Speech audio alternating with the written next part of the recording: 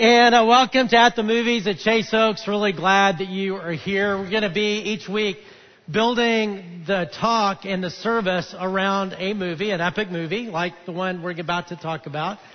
And great movies do a great job of doing a couple of things. One is they're engaging, they're fun, but they're also impactful. And we'll see that with each of these movies. And on the fun side, today is Top Gun Maverick is the one that we're talking about. And if you haven't seen it, I encourage you to go see it. It is an incredible movie. And, or if you can't go see it anymore, you can see it at home. But I remember when we saw it at the theater, people clapped, and they clapped loud enough that you kind of expected Tom Cruise to come out and say, thank you very much, appreciate it. That didn't happen. But people were just into it. And I remember feeling that way all the way back to the first movie. It's two movies. The first one in 1986 is when it came out. And that was a big deal.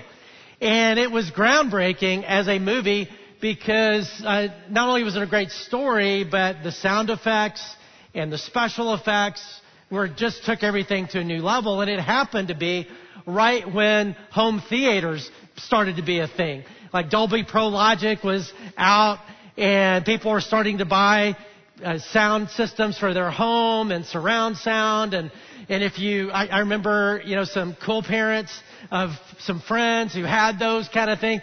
And it just came at the perfect time because when you went to their house for them to show off their new sound system, this was the movie they always put in because with all the planes and I was like, he's going on. And it held up for a long time. It still holds up. But I remember years later when I had my own kids and they were little, and as a young pastor family, we were always looking for ways to do things for free and to keep the kids busy. And one of the things at the time, in our area, it's not there anymore, but there was a Fry's Electronics. And taking kids to movies is expensive, but at Fry's Electronics, they had the little home theater thing set up, the little movie room. So I figured we could just go to movies for free, which we did. And we would go, and they always kept a little closet thing where the system was open, so I could just push start again and start the movie over. And often it was the first Top Gun that was showing to show off the speakers and all that. So this is one of those I've seen a lot. So we're going to experience that part of the movie, and then we'll talk about the impactful part. But for fun, I want us to... because we've got a great sound system, whatever campus you're at. Now, if you're at home, you may have a great sound system too right now watching. But at whatever campus you're at, as part of this church family, your family has a pretty good sound system. So we're gonna just watch a fight scene, and then we'll talk about the movie. All right. I know you wanted to keep going, but it's amazing because Tom Cruise insisted that it wasn't a CG movie, that all of those actors learned how to fly. They all took flying lessons and learned eventually getting up to those planes, which is pretty amazing. And that is fun, but it's also, like good movies are, impactful. Because movies have a way of tapping in to our heart, tapping into our mind, and in a really powerful way, the power of story. And this movie is built around a really powerful theme. And that theme is shame. And how easy it is to get stuck in shame and guilt and hold on to it in a way that we can't move on. And that's what you see in the movie. So in the first movie, the first Top Gun, we're introduced to Maverick as a young guy, and he's brash and he's arrogant and he's an incredible pilot and he's reckless. And he's got some of his own family demons he's working out too. But he takes risks that he shouldn't. And that catches up with him. Because if you remember in the movie, his best friend, Goose, who is in the plane with him all the time. Maverick's the main pilot. He does whatever else you do when you're in that other seat. And he does something he didn't have to do. He's reckless. The plane, they lose control. They eject. And it malfunctions in Goose's case, and he's killed. And Maverick has that to live with for the rest of his life. The guilt and the shame. Now, he's able to put it aside in that movie for long enough to be able to accomplish the mission. And it's heroic, and you're like, all that kind of stuff. But in the long run, what we see by the second movie, decades later in his life, is he has not moved on. That act has defined him in the shame and the guilt that he feels, and he's stuck. Now, to get a little sense of his stuckness is a quick little conversation that we're going to see between his commander, who's giving him a new mission. Well, let's just watch. Maverick. 30 plus years of service. Combat medals. Citations. Only man to shoot down 3 enemy planes in the last 40 years.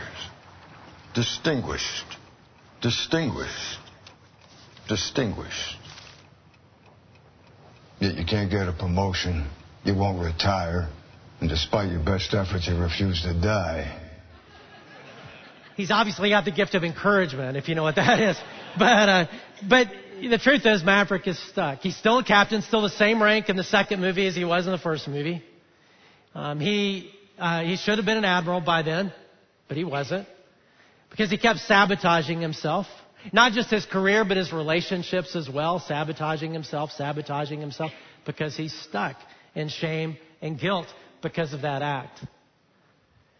And I bet a lot of people in this room, well, all of us can relate to shame and guilt because we all mess up, we all sin, but maybe you could relate to how powerful it can be or how easy it can be with just, all it takes is one moment in your life. One bad decision, one stupid thing, one angry moment, one foolish time, and it affects the rest of your life. And maybe it's a DUI, maybe it's an affair, maybe it's a bad decision made at work that stains your career, or maybe it's a party life gone too far and it causes lots of problems. Or maybe it's not a one-time thing, maybe it's just an ongoing struggle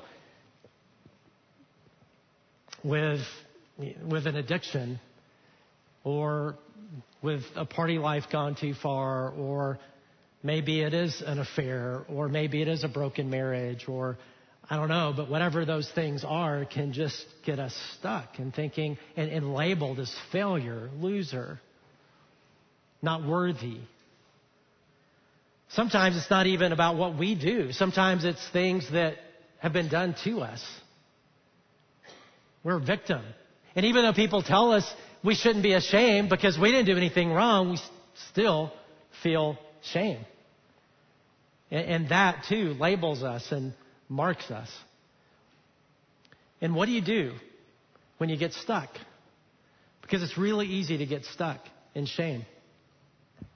I mean, shame is not like embarrassment. Embarrassment's easy. We all get embarrassed. We all do stupid stuff and get embarrassed. Like some years ago, I remember meeting a first-time visitor, a girl, and I, met her after church. I always am down here by the front and meeting new people, and I met her, and I asked the wonderful question that you should never ask. So when are you expecting? And of course she wasn't. And I never saw her again. And it was so embarrassing, and I felt terrible. But I don't feel ongoing shame, right? I was able to get over that. We're talking about not just embarrassing things, but something that sticks with us, that sort of defines us. Shame is even more powerful than guilt. And there's a difference. I mean, guilt is powerful. But here's the difference between shame and guilt. Lewis Smedes says this: the difference between guilt and shame is very clear in theory. We feel guilty for what we do. We feel shame for who we are. A person feels guilt because he did something wrong. A person feels shame because he is something wrong. Another writer says a pervasive sense of shame is the ongoing premise that one is fundamentally bad, inadequate, defective, unworthy, or not fully valid as a human being. It's easy to feel that way. When we do it to ourselves, we can be really hard on ourselves and not let that go and let that become our label, let that become the way we think about ourselves. And if that's not enough, we also have Satan. The Bible lets us know, and Satan is, the Bible calls him, one of the things it calls him is the accuser of the brethren. Meaning even though we may be forgiven if you know Jesus, he is the accuser of the brethren that will keep bringing stuff up and keep bringing stuff up and keep bringing stuff up. and convince us that we shouldn't let it go. That we are dirty, unworthy, bad, whatever it is. And if that's not enough, we also have other people. And sometimes other people in our life just keep reminding us and keep reminding us and keep reminding us. And you see that in the movie as well. And as part of one of the other themes is Goose, who, died in the first movie, has a son. His call sign Rooster. And when the Maverick character is recruited to do this mission and train these pilots, these young Top Gun pilots, the best pilots in the world, to do almost an impossible mission in the movie, Rooster's one of those pilots. And he's stuck too, but he's stuck in unforgiveness. And he has the opportunity to move on, and so does Maverick. And we're going to talk about, from the Bible, what it means to let it go, and what it means not to get stuck in shame, but be able to live freely, and not get stuck in unforgiveness, but live freely and fully the way God wants us to. But there's a pivotal scene in the movie that's a longer scene that I want to show, because it is a powerful scene. It is a pivotal scene, and my prayer is that this weekend might be a pivotal weekend for some of us. So let's watch. So you may remember Iceman from the first movie, who's an admiral. In the second movie, also terminal cancer. And he dies in the second movie. But that pivotal scene is where he says, Maverick, it's time to let go. And of course, it's way past time to let go, but it's never too late. It's time to let go. That one act that has defined his life, it's time to let go. And for some of us in this room that are holding on to shame, they're holding on to guilt, it is also time to let go. And you can make that choice. But what does that look like? Because I think for a lot of people, it'd be like, hey, look, okay, good. If I can let go, I would. How do you do that? Now, if you don't have a relationship with God, it's a lot harder, but there's some things you can do. You can process what you've done, not just bury it, but process it. Not only what you did, but why, and why would I do that, and why did that, what's going on there. You can make amends with other people and ask for forgiveness if you've hurt other people. You can choose to forgive yourself, which is a powerful thing, and that's powerful for all of us, whether we have a relationship with God or not. But for those who have a relationship with God, and that's available to anybody, we have a huge opportunity, bigger than that. Because God does not want you and me to be stuck in shame and guilt. He wants us to bring shame and guilt for what we've done, even brokenness for what's happened to us. He doesn't want us to get stuck in that. Even unforgiveness, He doesn't want to get it stuck in that either. But to bring it to Him, to the cross. Because Jesus came to take away the guilt of sin, to take away the shame of sin. He came, He died on the cross so that you and I could be forgiven, and He rose from the dead so that we could be raised to new life.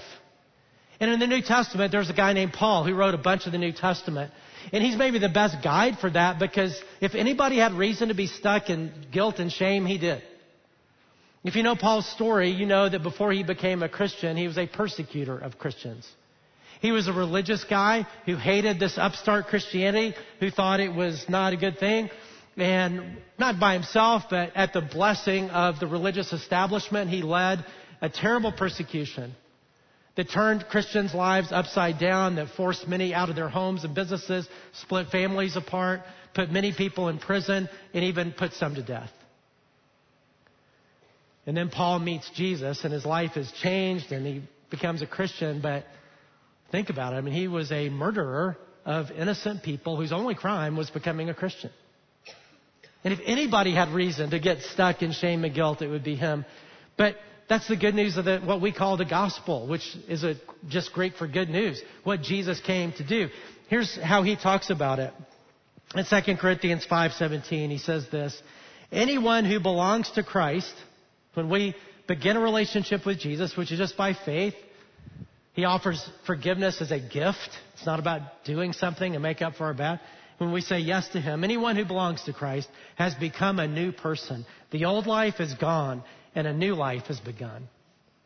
We can move on because He puts to death the old life and raises us up to a new life. And notice the word anyone. The New Testament is written in Greek. And you know what anyone means in Greek? Anyone. Anyone. It doesn't matter. I mean, you could say everyone, anyone and everyone. You think, oh no, you don't know what I've done, or you don't know what's happened to me, or you don't know anyone. I mean, think about it. Paul was a murderer of innocent people whose crime was Christianity. Maybe you've done something worse than that. But even if you have, doesn't matter. Anyone is anyone. Anyone who belongs to Christ has become a new person, which means we really can move on. The old is gone and a new life has begun. All those old labels and ways that we define ourselves or other people label us, those don't matter anymore, because when we begin a relationship with Jesus, we become and are also in the process of becoming a new person. The old is gone and the new has become. We don't have to be stuck in shame and guilt because that's gone. Paul talks about it also in Philippians 3. And he talks about a discipline that he has that keeps him unstuck. Here's what he says. I don't mean to say that I've already achieved these things, talking about spiritual maturity, or that I've already reached perfection, meaning I'm not there yet. God sees me as perfect because of the work of Jesus, and I'm in process. Yeah, we all are who know Jesus, trying to catch up with that. So he says, I'm not there, but I press on to possess that perfection for which Christ Jesus first possessed me. No, dear brothers and sisters, I've not achieved it, but I focus on this one thing. Now, I love this because math was never my strong subject. I mean, I'd made good grades because I was one of those people who was motivated to do that, but it was never my favorite. And so I kind of relate to Paul on this one. He says, I focus on this one thing, forgetting the past and looking forward to what lies ahead. Does that not sound like two things? Right? But hey, whatever, new math. So I focus on this one thing, forgetting the past and looking forward to what lies ahead. I press on to reach the end of the race and receive the heavenly prize for which God through Christ Jesus is calling us. What he's saying is the way my Christian life works, the way I make it work, is I do this one thing and I have to focus on it. That when I'm tempted to get stuck in shame and guilt, and I hear the whisper of the enemy, of Satan, accusing me and trying to drag me down into guilt and shame, I remember what Jesus has done in my life, and I forget the past. And I look to what God is doing in my life. I don't get stuck in the past. I forget the past and look forward to what lies ahead. And the past can be 10 years ago, 20 years ago, 3 minutes ago. I don't get stuck in that. Because the Christian life is not perfection. Sometimes it's one step forward and two steps back. Sometimes 2 steps forward and 1 step back. But he's saying, I don't focus on my failures because those are forgiven. I just keep pressing. And I want to obey God and I want to keep taking steps with Him. And I can. I don't have to get stuck. I can keep moving forward no matter what I've done in the past. Because that's how forgiveness works. Over and over again in the Bible, we're told that God's forgiveness means He really does forget. I had 20 passages I was going to read that say just that, but for the sake of time, I'm just going to read one. And in the spirit of math again, just put an exponent on it of 20. Jeremiah 31:34. And I will forgive their wickedness, and I will never again remember their sins. Meaning when God forgives, it's gone. He's never going to bring it up. It's gone. We might get stuck. We might want to bring it up, but it is gone. I remember talking to somebody in my office one day that was a Chase Oker that I didn't know. He wanted to talk to me. I said, sure. So had this meeting, and he said, hey, you talked about in a sermon, and at the end you had people pray about how Jesus came and He died on the cross to make it possible for our guilt of our sin to be removed and we could be forgiven. And then when God forgives, He forgets and He moves on. And he said, it sounds too good to be true. So I can get most people would be okay with that, but for me, I just don't think that can be true. It's like, what do you mean? He said, well, I've never told anybody this, but when I tell you what I've done, I think you're going to tell me it doesn't work for me. It's like, well, tell me. I won't give you the details, but years ago, like decades ago, he was involved in some kind of black ops military stuff and as a very young person and went way over any boundary that anybody should ever go over. And killed people he shouldn't have killed and done things he shouldn't have done. And ever since that, for decades, he would sabotage every good thing in his life because he knew how he didn't deserve anything good in his life. And anytime something good happened, he would sabotage it over and over and over again. And I could tell he was testing me. He was looking at me to reject him or to say, and I said, you know what? I told him about Paul. And I said, look, here was Paul and here's his story and here's what he said. God, there's nothing more powerful. There's no sin more powerful than God's ability to forgive than His grace. And that's the killer of shame, is grace. I said, man, if you want to pray and begin a relationship with God, He wants to forgive you and raise you up to a whole new life. And He did. And after that prayer, he said, hey, look, it still feels too good to be true. I said, I know. That's why it's called good news. And he said, man, can I hug you? And I said, sure. I didn't know what I was asking, what I said yes to. Because for about the next 5 minutes, he was just hugging me and crying and releasing and letting go shame and guilt. And he has moved on to a life of grace and joy and freedom, which is what God wants for us. Now, there are times that when we do things wrong, and we're going to have the opportunity to do just that, and whether you know Jesus or not, to let it go. But there's also complications with other people, because often when we do things, it's not just about us. We've hurt other people, and then what? And as I said, with the rooster thing, that's part of this. And the Bible talks about that too. Romans 12:18 says, if it is possible, as much as it depends on you, live at peace with everyone. Meaning you do what you can do. And all you can do is what you can do. And make amends, ask forgiveness, take responsibility for what you've done. Try to work it out with that other person. And all you can do is all you can do. And you hope that maybe the other person will forgive. And that's always a great thing. And in the movie, that happens. They do reconcile, Maverick and Rooster. And you get a flavor of that in this scene where they've just saved each other and both of their planes have crashed. And here it is.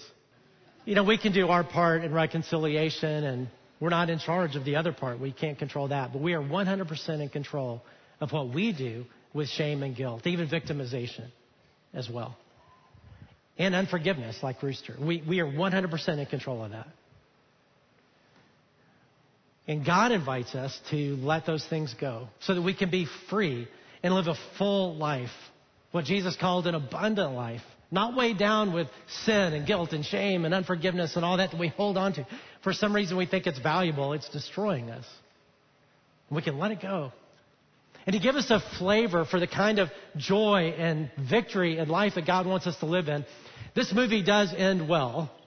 And we're going to see the very end of the movie, because you see all these themes coming together as they do achieve the mission, and they're all together. But I want us to feel the kind of life that God wants us to live. Let's watch. Good endings are always a good thing. And that's what God wants for us. The Apostle Paul that we talked about earlier, here's toward the end of it, as he was getting older, he writes to his protege Timothy in 1 Timothy. And he says this about himself: Christ Jesus came into the world to save sinners, of whom I am the worst. But for that very reason, I was shown mercy, so that in me, the worst of sinners, Christ Jesus might display His immense patience as an example for those who would believe in Him and receive eternal life. Now to the King, eternal, immortal, invisible, the only God, be honor and glory forever and ever. Amen. God wants us to live in the victory that only grace can bring. I love this quote from Mike Breaux. It tells us what to do with our shame and our guilt. He said, the enemy of shame is grace. If shame tells me I'm defective, grace tells me that I'm valuable. Shame's greatest weapon is the fear of judgment. Grace's even greater weapon is the relief of unfailing love. Shame says that because I'm flawed, I'm unacceptable. Grace says that even though I'm flawed, I am priceless. Shame believes the opinion of other people is what matters. Grace believes that the opinion of God is the only thing that matters. Shame claims that I must become perfect to earn the approval of others. Grace claims that I am accepted regardless of my imperfections. Shame makes us hide. Grace sets us free. Shame is the language of the accuser, Satan. Grace is the language of Jesus Christ. All that God has to offer you, I don't care who you are, what you've done, what's happened to you, whatever. All God has to offer you is grace. He paid for it with his life, Jesus did. And you and I can choose to let go of guilt and shame. We can choose to let go of even the victimization that we have in our life. We can choose to let go even of unforgiveness as well. For some reason, it always feels like we're winning when we don't forgive, and all we're doing is holding on to something that is allowing that other person to continue to hurt us. And so we're going to go through a little process here. Often in sermons, I just take us right to God, where we can talk with him, and he's our Father. He loves us. Prayer is just talking to God in your own words, and we're going to have some time to do that. But here's what we're going to do is I want you to kind of picture yourself. If you want, you can hold out your hand, and I want you to picture yourself holding on to something, because we're all holding on to something. And so it might be a thing of shame or guilt that you're holding on to from your past. It might even help to think about writing it out on a sheet of paper and just kind of holding that sheet of paper in your hand. It might be unforgiveness. It might be something else that you're holding on to. And so I just want you to think about it being right there. And one of my friends who's a counselor does this a lot, and he asks people to do that. And he says that when people write that out often, and put on a little piece of paper, write it out and hold it, he said often they'll clutch it tightly, like a death grip. He's never asked them to do that, but that's just what they do. And he'll say, why are you holding on to it? What's it doing for you? Well, it's destroying them. It's keeping them from joy and peace and everything. Just hurting their relationship. Why are you holding on to it? Because God invites us to let it go. In fact, not just to let it go. God wants to take it from us and just fill us with his forgiveness, love, joy, and grace in its place. And so we're going to pray. I'm going to invite you to just bow your heads before God right now. And I'm going to ask you to clench one of your fists right now. And I want you to think about something that you're holding on to. It could be shame, guilt from sin, failure in your past. It could be unforgiveness. It could be victimization, pain. And what God invites you to do is come to him, open up your hands, and sometime in this prayer, invite you to move from a clenched fist to an open hand and just say, God, would you take this from me? For some, that may be beginning a relationship with God, which means we simply say yes to him. As Brad talked about last week, Christianity is not spelled D-O. What we do, it's spelled D-O-N-E, what he has done to make it possible for us to know him when he died on the cross for our sin and rose from the dead to raise us to new life. And the Bible says that the gift of God is eternal life. And it's just saying yes to the gift and saying, God, I want your forgiveness. God, would you take away the guilt of sin? Would you take away my shame? And God, would you make me a new person? You said anyone. And I'm trusting that's true. And I want to be one of those anyones. For others of you, you may already have a relationship with God, but there's stuff you're still holding on to. Let me encourage you just right now to say, God, take it away. I let it go. I give it to you. And as you say, once it's gone, you don't remember it anymore. It's gone. Same way with my unforgiveness, God. Would you help me right now? Just my emotions may take a while to catch up, but would you help me right now to just make the decision to say, I forgive. I'm not going to give that person control over me anymore. I want to be free. Father, thank you for your amazing grace. And that you want us to live free and full lives. You want us to soar, not be stuck on the ground with shame and guilt and all this other. In Jesus' name we pray. Amen.